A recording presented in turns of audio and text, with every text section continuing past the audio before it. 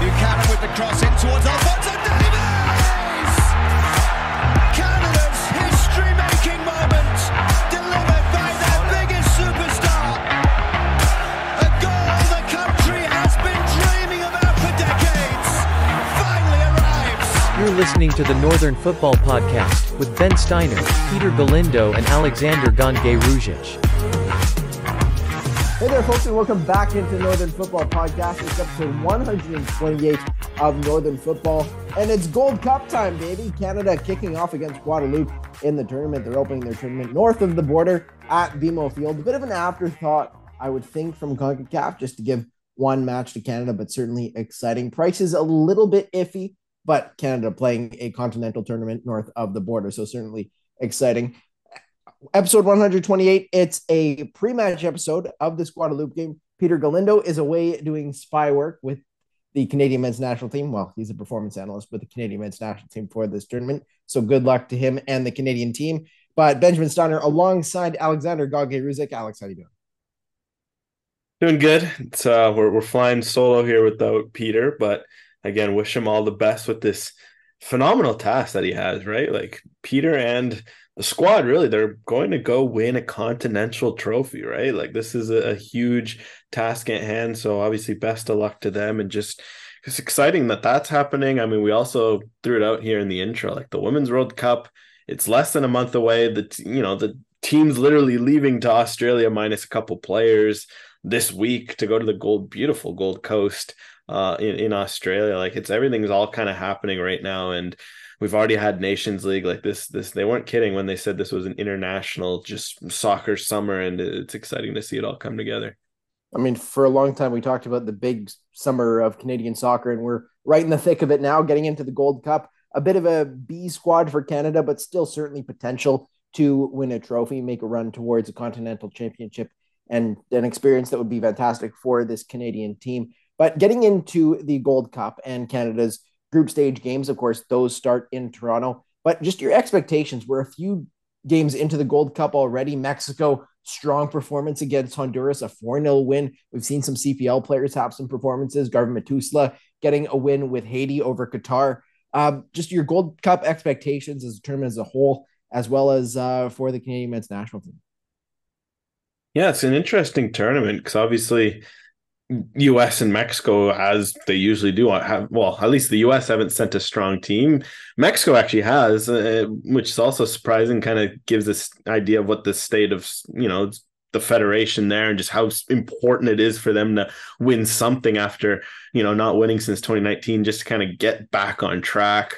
So obviously they're just the favorites based on reputation. And you kind of saw it, right? Like Jamaica looks so good on paper, came out flying against the U.S. in the opener, and yet the U.S. out of nothing claws back in and gets a result. And it kind of shows that feels like any sort of path to the trophy goes through Mexico or U.S. still, no matter what squads, if it's an A squad like Mexico or A-ish squad, I guess, like Mexico, or the C squad of the U.S., everything kind of runs through them. So it's fascinating to see how Jamaica will bounce back. It's fascinating to see how Canada handles this and their group, because they're going to have to go through either Jamaica or the U.S., it looks like, should they make it out of their group, of course. And then even teams like Haiti looks like they'll impress. We haven't even seen the fun group there, Panama, Costa Rica, El Salvador, and all that. So there's still lots more to come, and it's curious to see how I think with Mexico and U.S. bringing the squads again, at least more the U.S., it feels like it evens it out. But the fact that this still, despite that, Mexico and U.S. always kind of rise to the top, I love that about it. Well, and you have that Jamaican team as well that, they pick up a draw in their first game with the U.S., but they still pick up a draw. They're still in a very good position to move on from the group. Of course, they're expected to move on with the strength of the squad that they send to this tournament. And when they get to the knockout stage, they've got more experience than a lot of teams at this tournament. They're one of the more veteran teams. They're stacked in terms of quality and tier one players. So there's no doubt that they can do some damage, potentially make a run. Heck, they've made runs in the past before with much lesser squads at the Gold Cup. So it's certainly not out of the realm of possibility to see Jamaica winning it at the end of the day. But as you say, I think Mexico probably has to be the top of that, considering the squad that they've sent to the Gold Cup. Absolutely. And I think that gives an idea of where Canada kind of falls. It feels like Canada falls, in that top four. Like, I feel like it's something where they're among the top four contenders, but obviously now they have to go out and prove that. And It's something where, yeah, this tournament it's as much a reputation thing as it is the squad you send. But of course, you have to get that squad to perform and show that the depth of your pool is worth something. And the US has shown that they've got they have the deepest pool. It's not one of, it's the deepest pool in CONCACAF. And now it's time for Canada to prove that they're building something to that. They don't need all their big regulars there to make some noise. And of course, as we'll talk, just extract a bit more of this pool, find out a bit more, like what can Moise Bombito bring this national team, what can Ali Ahmed bring this national team. Those are also the fun questions of a Gold Cup, right? Certainly some questions ahead of the Gold Cup, but also some potential questions about the weather in Toronto. As we're recording this, it's absolutely terrible weather in Toronto. It looks like a massive tropical thunderstorm, and you got to think maybe there's a possibility that first game in Toronto, the only one that Canada has scheduled for Toronto, potentially gets postponed. Never know. I mean, it's been raining like for a week and a half in Toronto, on and off, and lightning's been on and off. Like, you never know, right? You saw the Colorado Whitecaps game. You've seen some other postponements. Of course, Miami had that triple whammy the other week in the CONCACAF qualifiers, where it was like 3 games each had different lightning postponements that completely threw the schedule in whack. So hey, that's the summer on the East Coast, right? It's something to watch out for, I suppose. Certainly something to watch out for. But if we get into your questions from at Dan Clark 999, what should the objectives of this World Cup be? And from Mick_Maz, based on the squad heading into the Gold Cup, what are your realistic expectations on how far they can go? In my mind, I have semifinals for Canada. I don't think they're coming out of this tournament with a win. Maybe third place. Like when you get into a third place game, it's just who can get up for that matchup. It's so hard to get up for a matchup like that. But I just don't see Canada necessarily getting past. Like I think they can get past the quarterfinal where they will have a difficult opponent, but they're going to have challenges getting past one of the larger teams in the semifinals. Yeah, I mean, the tough thing about their draw is if you map it out, if all the expected results happen, like if Canada finishes first, say, we'll coin toss of that Jamaica or US finish first or second, Mexico finishes first, Canada's Gold Cup path, right, would be you'll play either whoever finishes second of Jamaica or US, and given that they drew their first game, it'll come up to whoever slips up, whoever has a worse goal difference in their next 2 games. And then that's a tough matchup. That's 2 of the favorites right away in the quarters. Sometimes, you'd like for an easier matchup there. And then the semifinals, you get Mexico if Mexico doesn't slip up and then get to a final. So, I mean, that is a tough road. I think a team like Mexico, for example, you want them in the final as wild as it is, because a final, anything can happen, right? It's like, it's the cliche, but it's true, because the final, everyone does play a bit more nervous. It can get a bit more cagey, obviously, especially Canada after the performance they had in the Nations League final. That's probably something we'd hope you don't see something like that twice, so that they'd come out cagey. And I think a final would be a kind of match where you can catch someone by surprise, whereas one of those semifinal, one of those quarterfinal matches, it's different. Of course, I mean, I think this Canadian team can match up with any of those sides. It's just really the question will be, can they score goals in those games? It feels wild to say about a Canadian team. It feels like they'll be able to defend, right? I mean, the core of their midfield and defenders and, goalkeepers are there. If it's Milan Borjan or if it's Dane Sinclair, which, obviously, hopefully it's Dane Sinclair so we can get a look at him. It should be a team that'll stay in games. It's just a matter of, can they get that cutting edge without some of those Jonathan David, Kyle Laarens, Alfonso Davies, Ismail Kones, etc. So I'd say the objective of this Gold Cup is, like you said, I'd say a semifinal is a reasonable run, and I think it's something where Canada should be in every game until then, and hopefully even along the way in the group stage, maybe get a few positive results and build their confidence offensively, so that if they go into a game with the Jamaica or the US or a Mexico, that they know that they can get a goal or two and defend the rest of the way. So I'd say semifinals is realistic, because it feels like this is kind of Mexico's tournament to lose. And you saw what the performance they put out today against Honduras, right? Like, all the games are relatively close between the Giants, and then Mexico just blows the doors off Honduras 4-0. So they obviously are in this to mean business. So I'd say semifinals. Yeah, the semifinals seem to be almost a consensus when you look around sort of the Canadian soccer fans about expectations for this tournament. But then you also look at, I mean, it's a tournament. You don't necessarily know how this Canadian group can get up for it and get up for individual games. A lot of these players haven't represented Canada in a tournament like this before. So it's an opportunity that the effort might just be through the roof from this group, that it's kind of a group that goes out with a determination where they can't lose kind of thing. You see that with some teams when they go into tournaments like this. The thing that I think you have to be wary of with this Canadian team this time is because they don't necessarily have the game breakers of the Jonathan David, the Kyle Larin, the Alfonso Davies. They're not going to be winning these games 7-0. I don't think, like even against the smaller countries. They're going to be tighter games, even against, say, a Guadeloupe in that opener. Like I'm not expecting 5-6-0 Canada as I would with an A squad. I'm expecting maybe like 3-1, like a defensive mistake here, maybe that causes an issue and Canada gets a couple goals and there's some learning points. But I don't think Canada completely plays these teams off the pitch. Yeah, I think the last thing I'd say is you just have to remember how unpredictable these can be because of the squads that are there. It's just you don't know much, right? Like when you have a full A squad, you can almost predict more just because you know what Alfonso Davies is going to bring each game. You know what a Jonathan David in terms of just like level, right? Of course, you can ask about game to game and positioning. Like there's a baseline. Whereas here, what's fascinating is that you just don't know, right? Like for example, if you're going to use all the young guys, like a guy like Jason Russell Rowe, he's got a high ceiling. So it's like if he hits his ceiling this Gold Cup, it could be, completely surprised, but he could also completely struggle to adapt to the level. And then that's where the ceiling lowers a fair bit. And I think we kind of saw that the last Gold Cup heading into it, right? Like you had no idea what to expect of this Canadian team. Yeah, you'd gotten a taste of Alistair Johnston, guys like Richie Laryea were relatively established, Kamal Miller as well.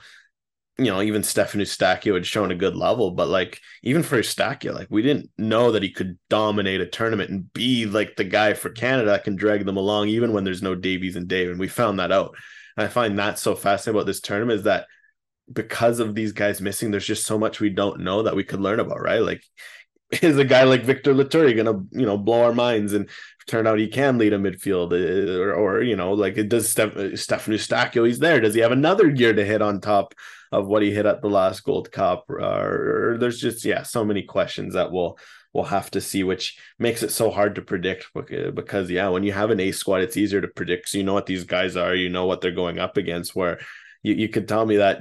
Yeah, again, Russell Rowe, if he had a 4 or 5 goal tournament, I believe you. And you'd tell me you had a 0 goal tournament, played 12 minutes, I'd also believe you. And I think, likelier you'd probably bet on the latter. But that's the thing with these youngsters with potential. Sometimes just you get in a flash, you get a right moment. Like, again, it's like Johnston, right? It's just at the time, it was in his second season out of college playing for Nashville. And all of a sudden, he just ends up being the perfect fit. And you look where he is now, right? So it's one of those where these things can happen in an instant, and it'll be interesting to see what kind of stories build over the course of the tournament.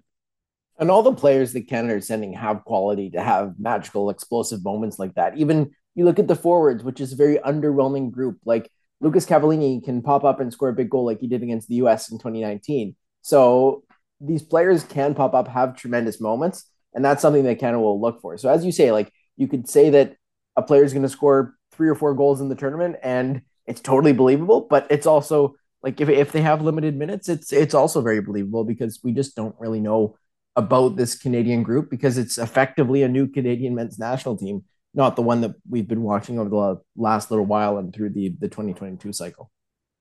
Absolutely. And I guess, that's that now it's up for them to show us, right? It's a real prove me tournament for a lot of people. And from _ Jacob Box, does Canada need to reach the final for this to be a successful Gold Cup? Not at all. I think they just need to see good performances from the new players who haven't necessarily had this experience before. Yeah, look, I mean, winning would be great.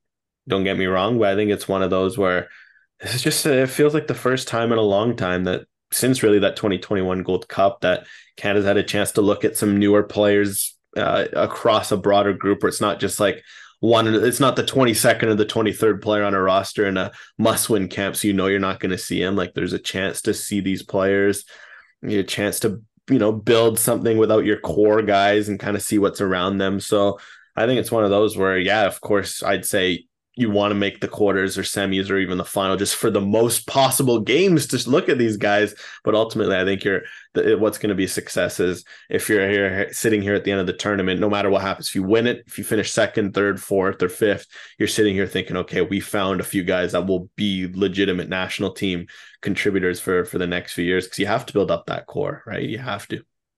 I think the perspective has also changed over the last little while because you look at some of our shows before the big summer of Canadian soccer, and we are talking about how Canada has to win a trophy this summer for it to be a successful summer and stuff like that. But now you look at sort of, I mean, they had the Nations League right there for the taking. They could have beat the US on that day. They're up to snuff in terms of the quality on the rosters that were available on that day. They just weren't up for the game, and it was mismanaged. But like, that was there for the taking. Was that a failure? Probably.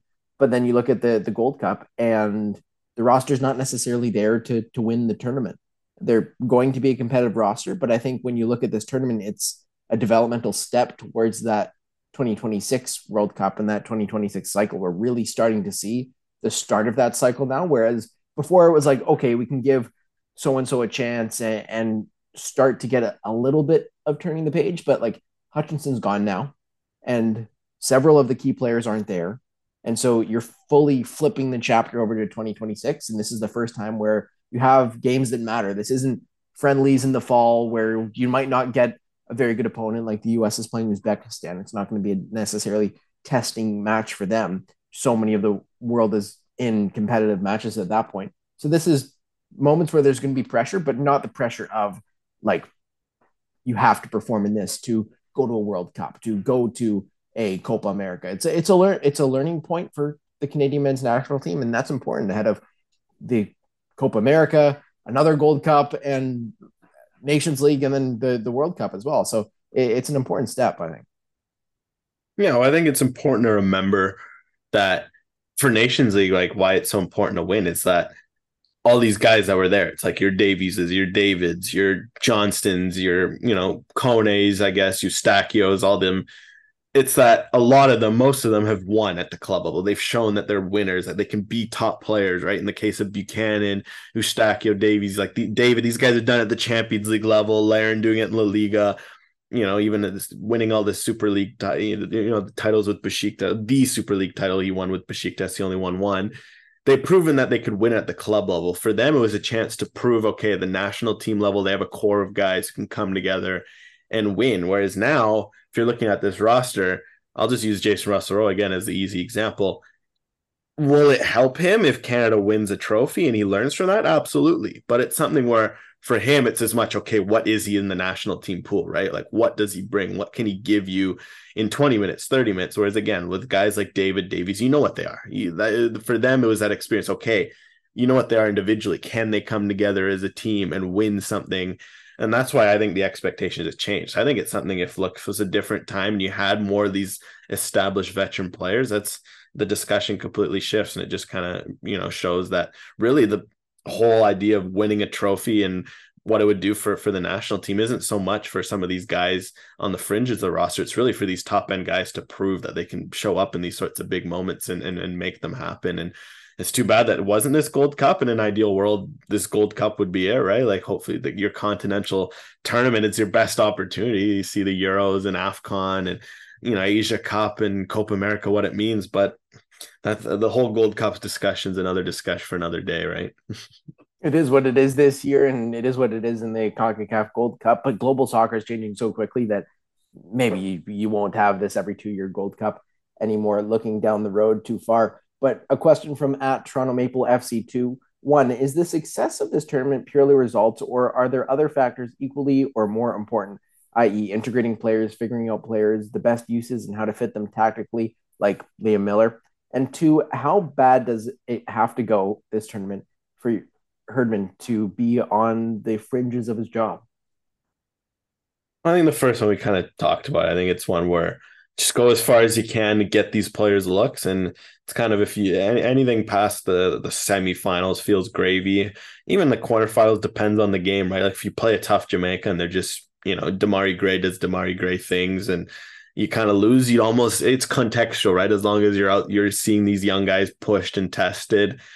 As for the Herdman question, I mean, it feels like it would have to be a disaster, right? Like I'm thinking like, you don't make it out of your group, like you lose at home to Guadeloupe. Canada, you have to remember, Canada hasn't lost at home in a while. Like we're talking over a half decade now that they haven't lost at home and against very good teams. So a team like Guadeloupe, you'd like to think they can beat them at home.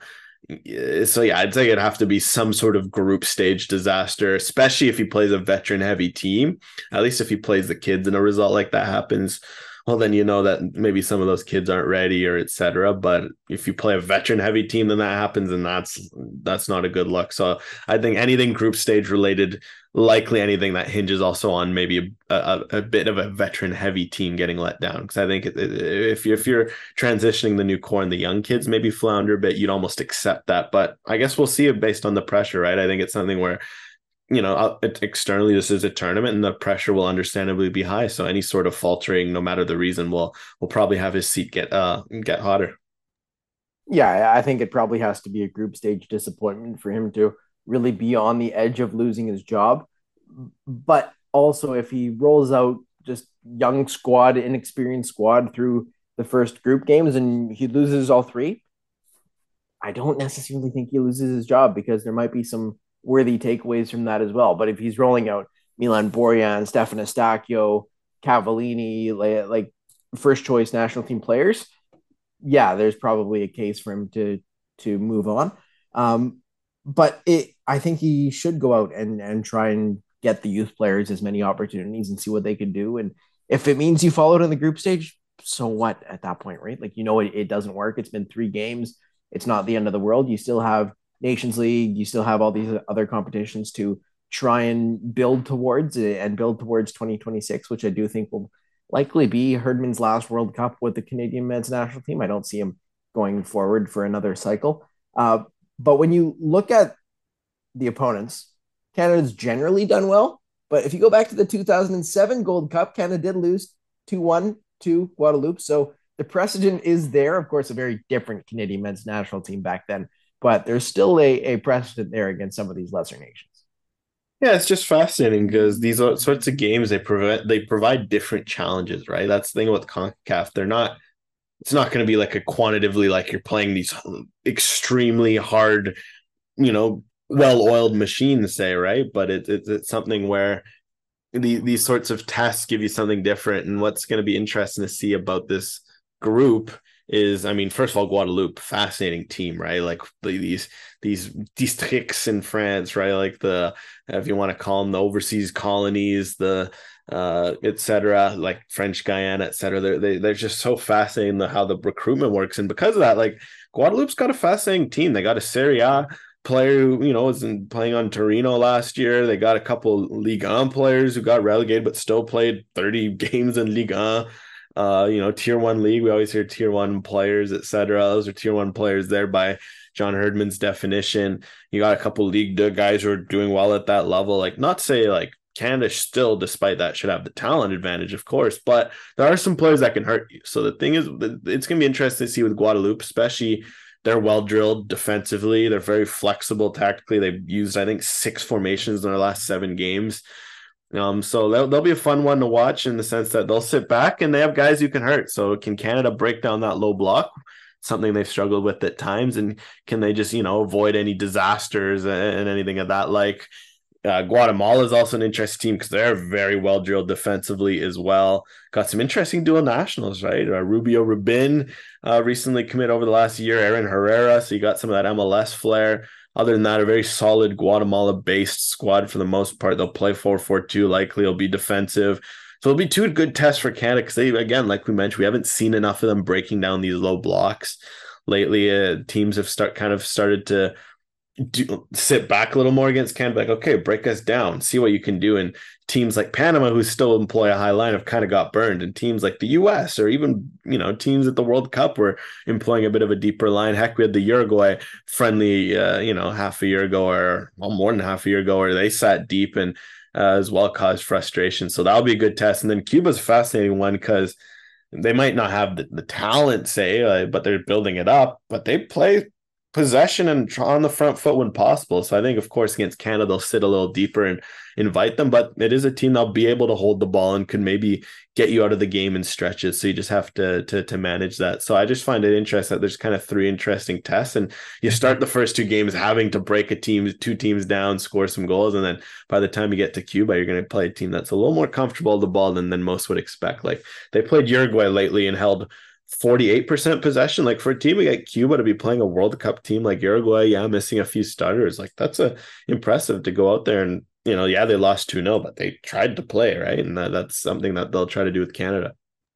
And certainly an interesting roster for the Canadian men's national team in this tournament. But the question from Mayan Silverstein, who are you guys most excited to see play in the Gold Cup for Canada out of the new call-ups? As a Caps fan, I'm very eager to see how much time Ali Ahmed gets, even though he hasn't played a single game since the concussion.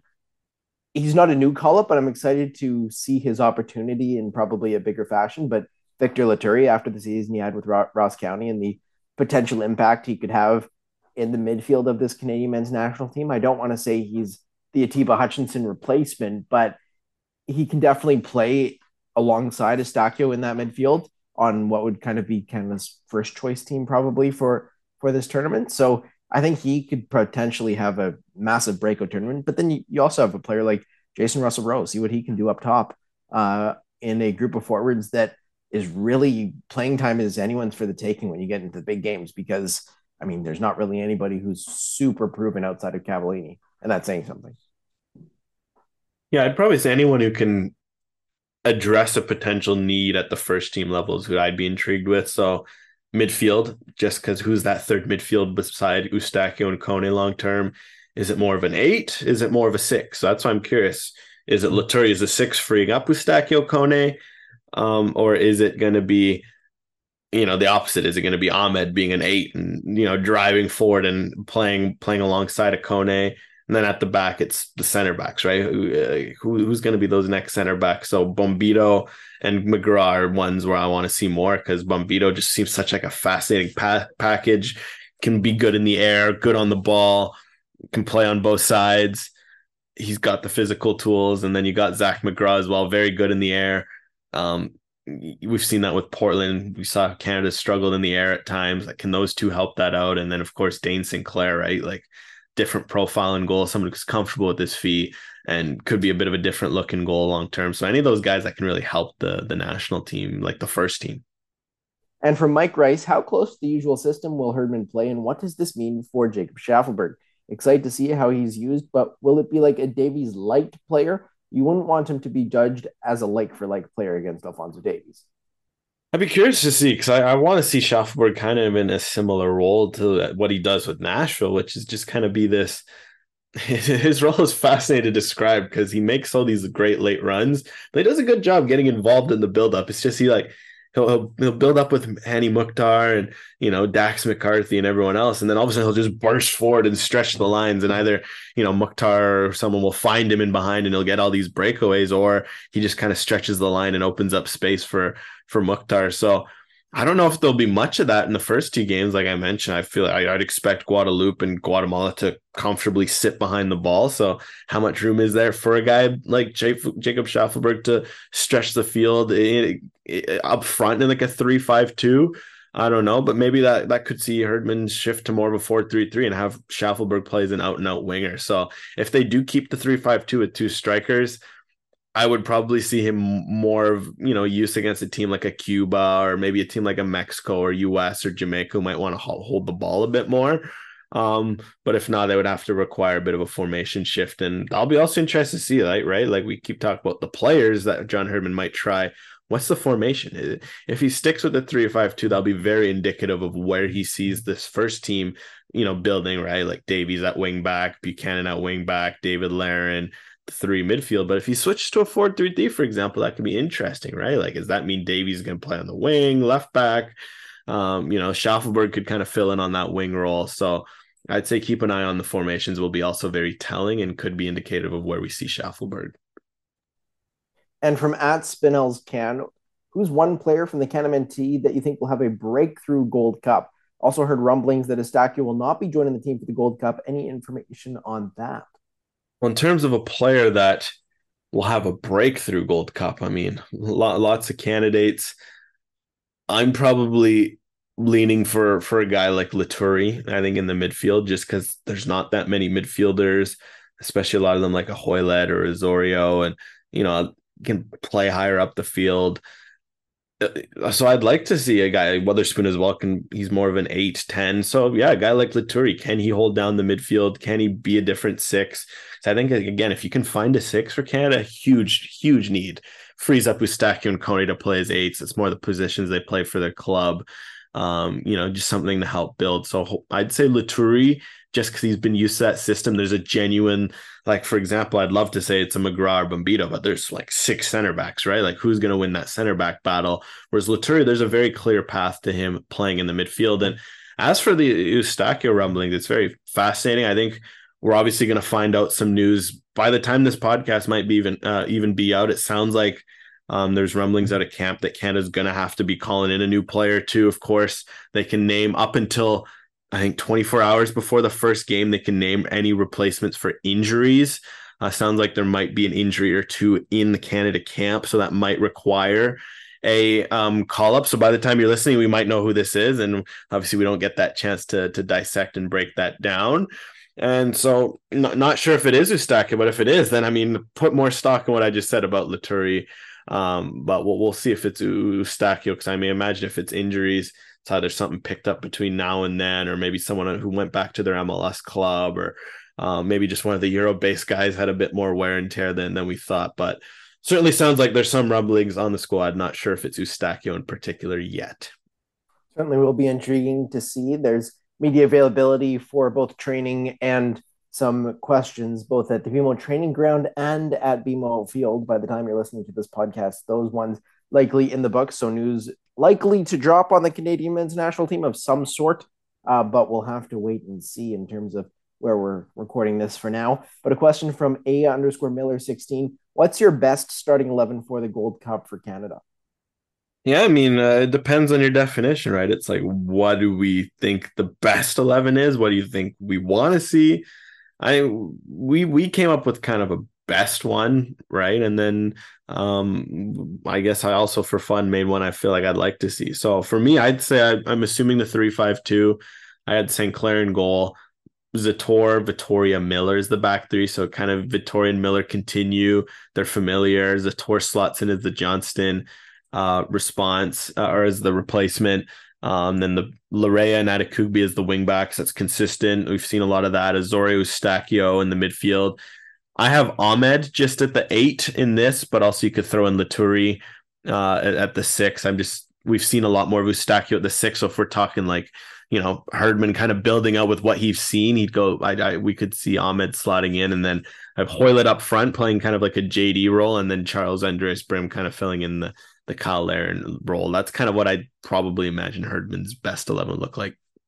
For me, I've gone a little bit different, but I've stuck with a bit of a familiar system for the Canadian men's national team. I've got Dane Sinclair in net, although I could see potentially a first choice 11 having Milan Borjan, say if they're in a final and Sinclair or McGill hasn't totally staked their claim on the starting role. Then I've got a back four of Sam Adekugbe, Stephen Vittoria, Kamal Miller, and Richie Larea, and midfield 4 of Ali Ahmed out wide, and then Eustachio and Azorio in the middle, with Schaufberg also out wide. And then I've got Charles Andreas Brim and Junior Hoylett playing as 2 strikers up front. So a bit of a different look. I don't love the Hoylett up front, but I don't love the available forwards on the roster anyways. I could also see Laturi stepping into where Azorio is, or Eustachio if he's not with the group anymore. Lots of choices for this Canadian team, because I don't think there's necessarily a outright best 11 of this group, because it's such a new and raw group. Yeah, right. And that's kind of the interesting one. And this is the debate, right, of what's best, because I think also Cavallini's probably in that best 11, right? But I think I just went Brim basically form. Cavallini's the familiar one. So that's why, because of that, I feel like it's a debate where you're just kind of looking more at vets. I did a more, I guess you can call it like a profiles 11, because I was looking more at what players' profiles are versus what they've done, because I think it's something where it'd be intriguing to see what they bring. And that one I stuck with the 3-5-2, because of course you're building on that. Had St. Clair in goal, so not much change there. The back three of Bombito, McGraw, and Kennedy. And that one's a bit of a wild one, but I think profile-wise, Kennedy has the speed. You don't have a lot of that. You had a rough final against the US, but it's a huge occasion. It can happen to anyone. So Kennedy's speed is an intrigue. McGraw, just because that aerial prowess we mentioned. and then Bombito because just that all round package. So I thought those are three fascinating profiles, three that you don't really have on the national team. So that's why. Then Leray at Adekubi at wingback. That's pretty much straightforward. Midfield, Eustachio, Laturi, Ahmed. I think that's very fascinating because obviously Eustachio more of an 8, Laturi playing in his 6 role, and then just Ahmed and Eustachio running all over. Those guys are fit. They have stamina. I think that would be fascinating to see. And then up front, I have Jason Russell Rowe. Just 'cause he's pure number 9. He's looks like one of those guys who can be a pure out and out number 9. So what can he look like leading a line? We've seen it in Columbus for glimpses, and then if Junior Hoyland underneath him there. So I mean, it's a bit different, but intriguing profiles in this one. And another question from Mike Rice: which outfield player on this roster who knows full well they won't see a minute on the pitch? I mean, the outfield question. He's smart. He made sure that we couldn't get away with this by sneaking in any third goalkeeper shouts or anything of that like. I mean, if I'm looking at options, maybe one of the center backs, right? Just because there's so many of them. Like, how much time is there to go around on all that? Like, I feel like we'll see Kamal Miller, Steven Vittoria. It just feels like which one between a Zator, Bombito, McGraw, I guess Kennedy doesn't impress. That's a hard bet to make. 'Cause, yeah, I'm looking across the roster. I could see minutes for all of them. So it really comes down to that center back. And based on what we know, I'd probably say McGraw just because Herman tends to prefer familiarity. So Bombito got that look the last camp. Zator's been in a couple camps now. Kennedy, Miller, Vittoria, you kind of know what it is. If I'm betting between all those, I'd probably say McGraw just because it's his first camp. So maybe it's a chance to kind of ease in and see. And then we've seen that before, right? With new recruits come in, some of them see the field right away and Herman trusts them right away. And some of them, it takes a little more time. And given the center back position, I don't know. McGraw feels like one. If I had to choose, I'd pick one. That's who I'd pick. I think he'll want to test out Zach McGraw. So I think he's probably going to get into a game. If I had to say a player in the outfield who's not going to get a match or at least a minute, it might be David Wotherspoon. Just considering sort of the veteran quality. He's the return of unattached FC on the Canadian men's national team roster. But there's not necessarily an outstanding quality there that brings him above some of the younger players. And there's not necessarily the need to see what he's got because John Herdman knows very much what he has in David Wotherspoon. I think there's a possibility that he plays. I think there's a possibility of everybody on the roster, even all 3 goalkeepers, getting minutes in this tournament. But yeah, I wouldn't be surprised to see David Wotherspoon not see a minute of match action. I could see that. I mean, it depends though, just because the midfield depth's so thin, where I feel like anyone could be kind of relied on, right? Like it's something where out of necessity, you only have 5, 6 midfielders if you're playing 3 in the midfield. Yeah, I feel like I still would expect him to see me. I just feel like it's a defender, right? You just rarely see that rotation, especially when there's so many. But I guess we'll see, right? It's something where it's a good debate to have, and who knows? Maybe we'll place guesses and we'll see who's closer on. I think everyone's going to play. The question is who has the least minutes, right? I feel like that question for outfield, I think it's something in a Gold Cup. I do think everyone will see the field. It's not going to be like a World Cup where you're going to have a few who miss out.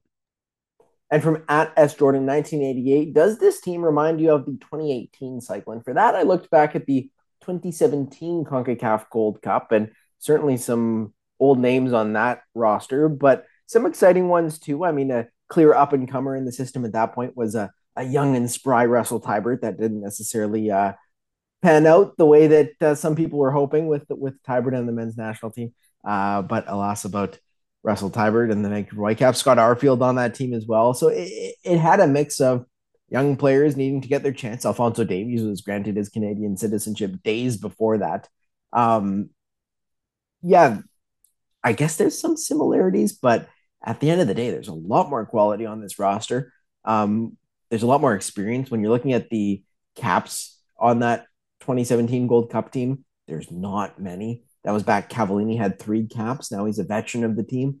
And the veterans are at higher levels.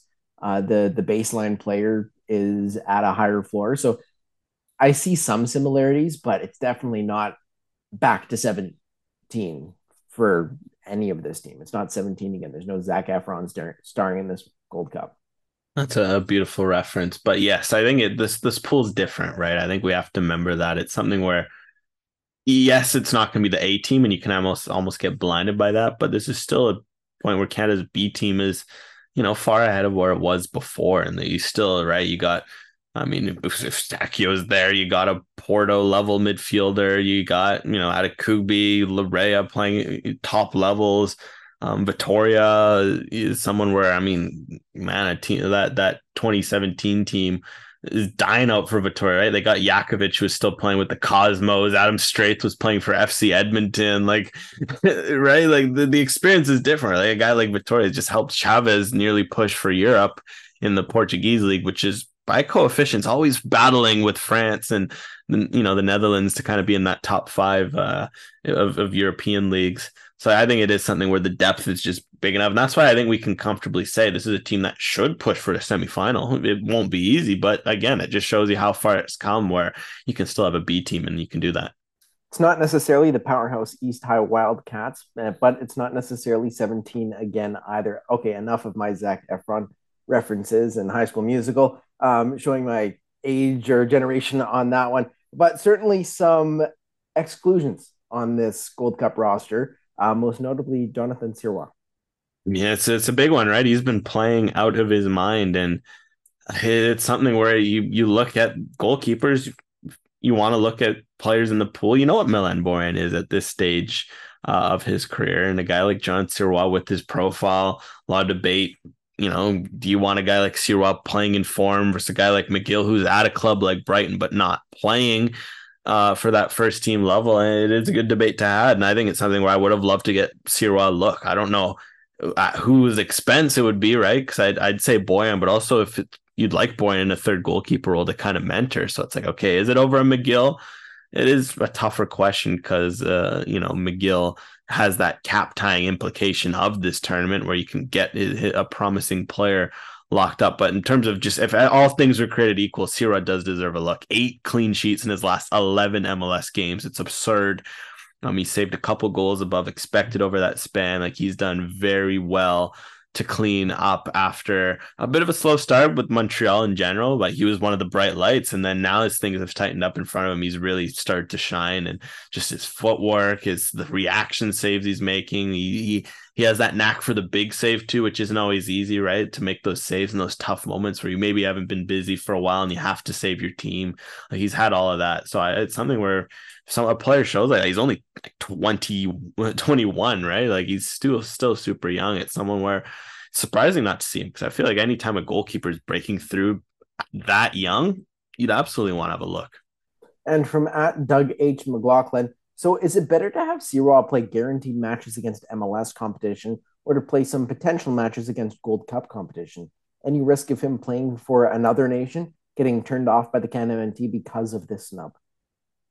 I mean, it's a good question, right? I think it's something where, what does this mean? Ultimately, going elsewhere, yeah, he has a French passport, if I'm not mistaken. So, I mean, France's goalkeeper depth is pretty solid. I don't know how much of a worry that will be for a while. In terms of getting turned off the CanMNT, I think that's just the goalkeeper reality. You can ask many goalkeepers who've had great runs of form how hard it's been just the last 4 years with how the pools rapidly changed, where it went from kind of Milan Borjan and no one else to all of a sudden these Crepos and St. Clairs and now Sirois, Pantemis. Last year, even Breza had a bright few months where it was kind of intriguing. So I think it's just something where that's the reality of the pool. You got a Tom McGill as well in where there's that circumstance. So I don't know if he'll turn him off the CanMNT, because I think it'd also be realistic of the pool. And I think it's something where, look, the MLS games is something to consider, right? Like, is it worth it for him to play up to potentially 6 MLS games, continue to get those reps, continue to shine, keep your consistency, or go be a third goalkeeper where, yes, you get that experience of being in a camp and learning, but you're missing out on valuable playing time. And it is worth knowing, right? It's not like a Minnesota, right, where Dane Sinclair leaves and he's going to come back and be that guy, right? They cleared out that space to be the guy. They got rid of Tyler Miller. He is Minnesota's number one, right? Whereas, yes, Sirois Montreal's number one now, but Pantemis is still lurking. And as we've seen with Montreal, they've always kind of been a ride the hot goalies. So last year was Breza to start. Pantemis couldn't get in to save his life. Pantemis got the job. He ends up winning it. stays in, and then all of a sudden he's boom, right? And then now he gets injured. Sirois steps in. Pantemis is healthy. Sirois keeps the job. So it's something where maybe for Sirois it'll be beneficial just to keep that job, not give it Pantemis any of a chance. And maybe it's something where it doesn't come till September, October, that call. So that is, I think that's the one reason where Sirois, you're fine with him not getting called, because every other reason you'd love to see him there. But it is something where this opportunity to play more games with Montreal will not hurt him at this age. And also excluded from the Canadian men's national team squad, Matthew Choinière, not called up for the Gold Cup. And a question from at RW Bearns 49. Can you make sense of Choinière not getting a call up? And from Nick Spirit 4, why no Choinière and instead take David Wotherspoon? How are we building the future of Wotherspoon and Milan Borjan still on the squad? The Choinière one's a legit question, because I think Sirois, there's, again, he can stay, keep his number one spot, young goalie. That's fine. Choinière at this point, I don't know what more he has to do to earn a call. It's, again, since 2021, he's been having these moments, and injuries halted him a few times where he really was close to a Canada call, but now he's fit. He's in the midfield. Canada's midfield is light for this tournament. Again, we're talking about a need to find a third midfielder long term. If it's Choinière, why are they looking at Choinière? What he's shown is good versatility. He can play in a pivot. He probably, my guess is his best position in midfield would be a third number 8. We haven't really seen, like a second number 8 in front of a 6. We haven't really seen that in Montreal, because they've had to rely on him on a double pivot. That sort of flexibility would excite me if I was John Herman, thinking, okay, he can be flexible. You kind of slot him in beside Eustáquio and have Kone be more of a 10, or, something along those lines. So it does make a lot of it would make a lot of sense to call him in and be like, okay, how does he look alongside Eustáquio or Laturi or one of these things? So for Choinière, it is one where it's genuinely puzzling. His form's deserved it, so that's one that Canada needs more midfielders. So you can't say there's a huge glut of players in his way. I just feel like it's something that's, what more can he do at this point? Because he's had the numbers, he's had the consistency, he's played in these big games and performed. At this point, I don't know what more he could do. And taking a look at the group stage, but especially this upcoming Guadeloupe game, and a question from at Ted Barda, will Canada approach the Guadeloupe game differently because they aren't a FIFA opponent? Rest Eustáquio, give McGill a game, etc., since no FIFA points are on the line? Or does that really not factor in? And I don't think it necessarily factors in. You still want to approach it in the same way you would before. You still want to win. You still want to go out and get the much needed points in terms of advancing from the group stage, because it's not necessarily a pushover team in Guadeloupe. You never want to lose your first group stage game, right? I think that's always the third games where you have fun, because then you can already know where you've taken care of business. And especially for Canada, like, this is a home game.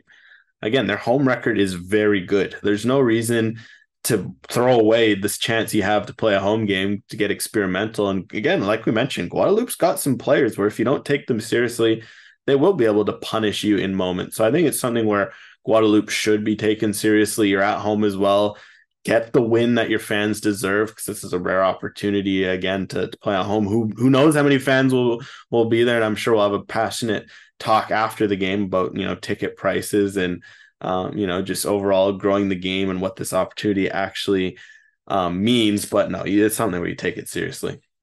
And for mine, Zilberstein, what's your ideal starting 11 for the Guadeloupe match? Do we put our best 11 or take it easy and let some of the younger guys play? And I think it'll be a mix, as it will be throughout this tournament. Yeah, I think you kind of have to start with go from there, right? I think I'd love to see a St. Clair in goal, give something where you start Vittoria first game, send a message, probably have him wearing the armband, but then slot in like a Zator and a, Kennedy or Miller or Bombito beside him, Eustáquio if healthy in the midfield, but throw Laturi alongside him and an Osorio. Keep Adekubi and Larea, and then up front, Hoylett, and take your pick of a Brim. I think that's probably closest to the starting 11, maybe barring a few tweaks here or there. And I think that's fair. It's a good mix of experience, but it's one where you're looking at some new guys and kind of giving them a test. And getting into a couple of your other questions as well, from at S Jordan 1988, what do you think of One Soccer's coverage of the Gold Cup? And I think it's pretty good. There's full wall-to-wall coverage of the Canadian men's national team. Every game is available on One Soccer. Probably, I assume it will be individual, unique commentary for the Canadian games, and then decent commentary for the American ones as well. So I think both Alex and the One Soccer digital crew, and then the One Soccer broadcast crew is doing as good a job on the Gold Cup as we expect them to, and it's kind of the standard that we're getting used to for soccer coverage in this country, especially coming from One Soccer. Yeah, look, I mean, we'll we'll see how the tournament goes. I mean, it is nice to have all of the Gold Cup all there in one spot, right? I mean, as wild as it is, there's times where if you wanted to watch Haiti versus, Qatar, you might not be able to get access to that. So like, hey, I think that hopefully the fact that there's access is there, and hopefully the tournament goes without hitches. Because I mean, it is a nice benefit again. Like U.S. Jamaica was able to sit down and throw it on the tablet and kind of get a peek of what's going on. Ditto with some of these fun games like today as of recording. Some interesting stories like Trinidad and Tobago beating St. Kitts and Nevis. A couple CPL players seen the field. Haiti as well, fantastic story. Mexico dominating. Like it's good just to see all that, and hopefully from there everything goes without hitches, and we can look back in a month's time, and if the questions asked again, can reflect on it positively. I mean, when you look back at soccer broadcasting in Canada over the years, I remember the Gold Cups of the past where you're getting the American feed of Fox Sports on TSN, but it's only for the Canada games. And if you want to watch another game, you're going to be hard pressed. I remember finding just random streams in Spanish for these other games, whereas now they're all available in one spot. They're all good quality broadcasts. Say what you will about some of the commentary, especially on the broadcast coming straight from CONCACAF, but I think it's all quality. They're all professional broadcasts, and it's so easy to be able to watch Gold Cup international soccer in Canada, especially through CONCACAF, through One Soccer. So in that respect, I think it's a very valuable spot and a very decent job from One Soccer. But a question from Mike Rice, 1983. Should CanPL teams be watching David Wotherspoon and trying to tempt him as a free agent, or would an MLS side be doing this? And I think it has to be an MLS side at this point, a CPL team. Other than Forge, I don't really can see taking a swing at a player that big. I mean, it'll be interesting to see, right? Because the guys who we've seen make that jump, it's been, for the most part, it's just been Rangers and Celtic guys kind of coming over to MLS, like kind of the big two. And if not, it's been guys like a Christian Ramirez who already knew MLS and had his test in Scotland, or Chris Mueller. I'd say Witherspoon could probably play in MLS. I'd agree with you in that regard, because he has proven that he's an upper echelon Scottish player on his day, and that would translate well to an MLS team. But look, if you're a CPL team, make the pitch, because I mean it's something where, say the pitch is right and Witherspoon accepts. First of all, it's a World Cup participant. That's something where it's tangible. You can be like, look, like we have someone who played at the World Cup for Canada in the league. That's something for these young players to learn from.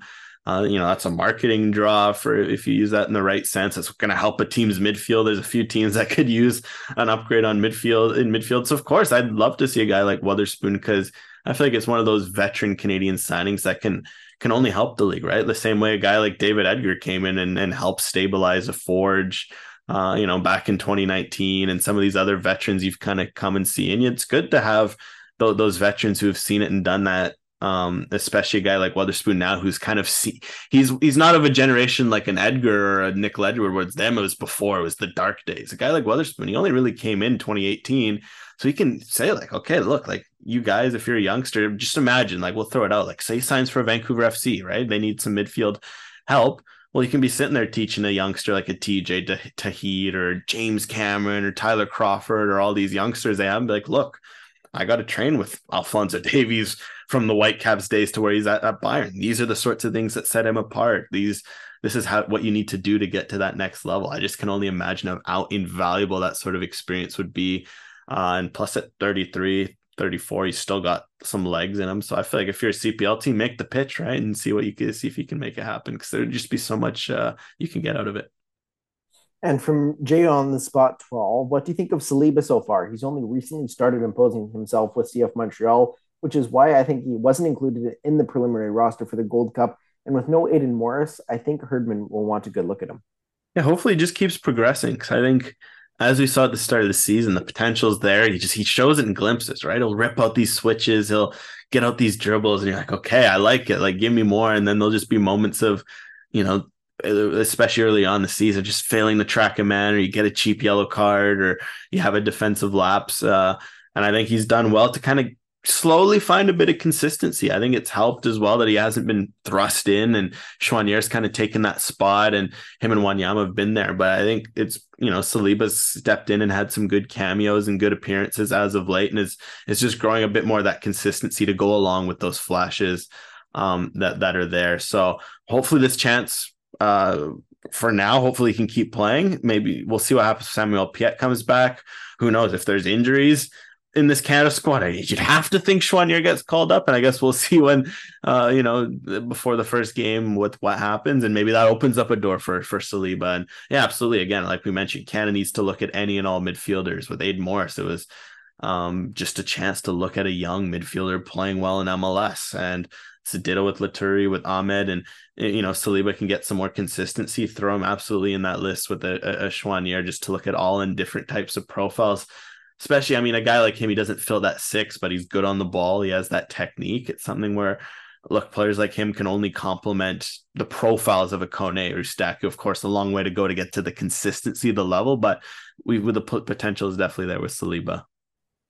And well, Canada's men's national team goes for a trophy in the CONCACAF Gold Cup. The women's national team is getting ready to take on the FIFA Women's World Cup in just a few weeks' time, and Canada's NWSL players had their final weekend of action as the CanMNT, sans Evelyn Vienne and Clarissa Larissy, get set to fly to the Gold Coast this week in Australia and really get their preparations underway. Players were training at the NSDC in British Columbia as well as Downsview Park in Toronto. Quinn had an assist in a chaotic 2-1 win over San Diego. Kaylin Sheridan saw a red card in that one. It was a quality assist from Quinn as well.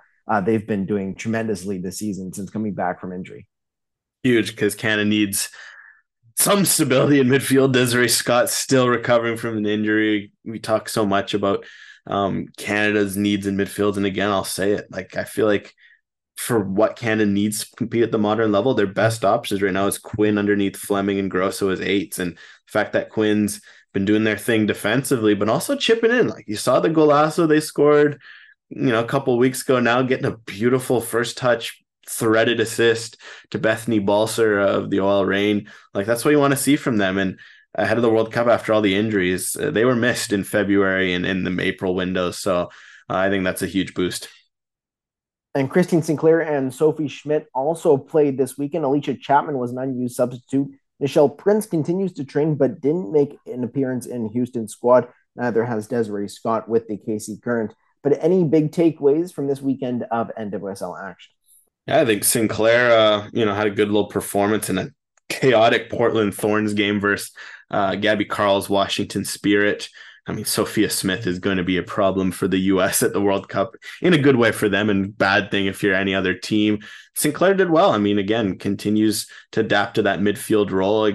Food just gives you some food for thought for Canada, right? Like, is Canada's best option to maybe throw Sinclair in the midfield for 50, 60 minutes, kind of like Portland's done? It's a winning formula. I mean, Portland's been dominating in the league. They won the league last year. Or maybe is Sinclair going to see a bit of a super sub role in midfield for Canada? Certainly something to ponder. It's just fascinating to see how she competes at that level, especially on her team. Like, she has these players who play a million miles an hour, like Sophia Smith, always running. You got Sam Coffey. You got some of these other players who just play a million miles an hour. And she just finds a way to slow things down and make things her pace. But then she's also able to step up the pace and play at that pace as well, which is kind of underrated. You always see Sinclair and you think, she's slowed down. No, she can play. It's just she picks her spots, right? That's the key of being a 40 like it is. You're not going to be running 90, just going like a chicken with your head cut off. You got to manage your energy, and I just love the way she does that. So that was fun to see. And I just also, the Sheridan red card was kind of objectively hilarious, because something that ultimately affects nothing. Like, you get your red card, you're gone, right? So your suspension, I imagine, will be taken care of. They were already trailing 2-1, so she saved a goal. She just did kind of hurt their chance to win, make a comeback when you're down a player. It was just one of those where slipped on the ball, turnover, and just a chaotic moment from Kaylin Sheridan. And Evelyn Vienne also scored for Kristianstad in a 3-2 win over Kalmar, her 11th goal of the year, 12 in all competitions.